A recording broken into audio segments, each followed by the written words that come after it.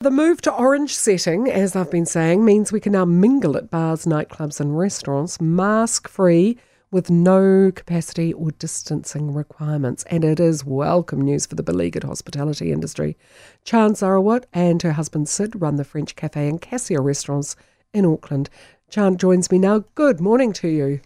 Morning, Kerry. How are you? Good. Is welcome news? It's a relief, to be honest, especially for us with Cassia being flooded for the last 3 weeks. What? Couldn't come at a worse time. What? One thing after the other. So we've had plagues, floods. Next, we need a bloody storm of locusts, although Sid could probably deep fry them and turn them into a delicious dish. You poor thing. Yeah, so I'm hoping next week when we're finally able to reopen on Friday, hopefully, fingers crossed, these settings will mean that we can jump back on our feet really quickly and, the staff get more guaranteed hours and they get better tips. Yeah. Let's just start living again. And when it comes to the staff, we've spoken before over the past 2 years about the fact that you just haven't had the staff. You've had to do extra shifts and everybody's had to pitch in doing jobs they wouldn't otherwise do because the staff haven't been there. Yeah, chefs have been washing dishes. I've had my 11-year-old polishing cutlery and glasses, starting her out early. But yeah, no, look, I think even the borders opening will get us some of those the temporary relief we need and give us time to skill up more Kiwis into roles in hospitality. Are you finding that people are wanting to work in hospitality? Look, we're getting interest from overseas with working holiday. I had an application last night for a senior waiter coming in on a working holiday visa.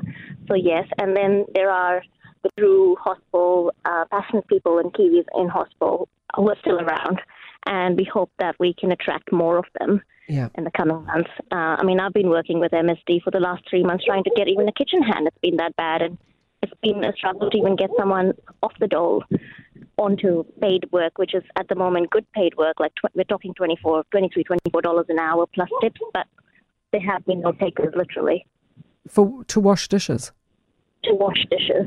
Wow. Well, I had one resign because she said the restaurant was flooded and that meant her employment ended. And I said, well, insurance is paying full wages, but wanted to go back on the dole. I still can't believe that whole situation. Oh.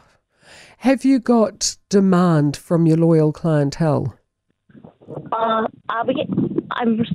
so heartened. We've been through so much with both restaurants, COVID, and now the flood.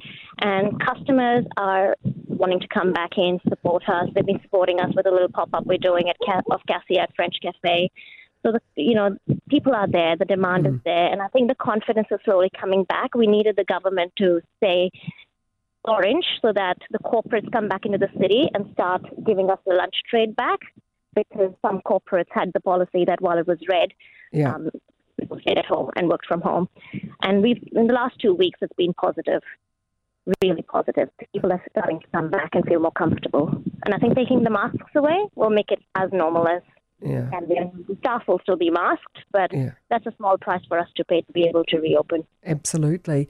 Have you had time to calculate the cost to your business, the financial cost, and then the cost on your family and the wider family of your restaurants? We're talking millions, and I don't think anything can count that mental health cost on our staff, on us as owners. We've felt at times that it would be easier to give up, but we have 45 families to look after, and in the wider net we have suppliers, we have tradies, we have producers that, one little business like ours supports. And that's not even when you think about it, it's not even it's easy to give up, but it's harder to keep going on. And if we've made it through where we are now's not the time to give up. No. So do you think this might just be the lifeline that's going to save some businesses, hospo businesses that were on the brink? Especially bars, and they haven't been able to. You couldn't stand up at a bar and have a drink. It would mean so much for them to be able to trade normally. Nightclubs, they've been closed. Yeah. We at CAF, for example, all our bar seats had gone. We'd lost about 3 or 4 tables with the seated and spaced out. So people thought 200 people, everything's back to normal, but it wasn't. It really wasn't. It was taking away 30 to 40% of our capacity every night. And that's huge for a business like ours. So we were making a third of what we would.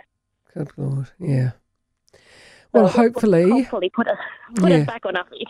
Yeah, hopefully this will get you back on your feet. I really hope so, Chan. And I look forward to seeing you at either the French Cafe or Cassia when it opens.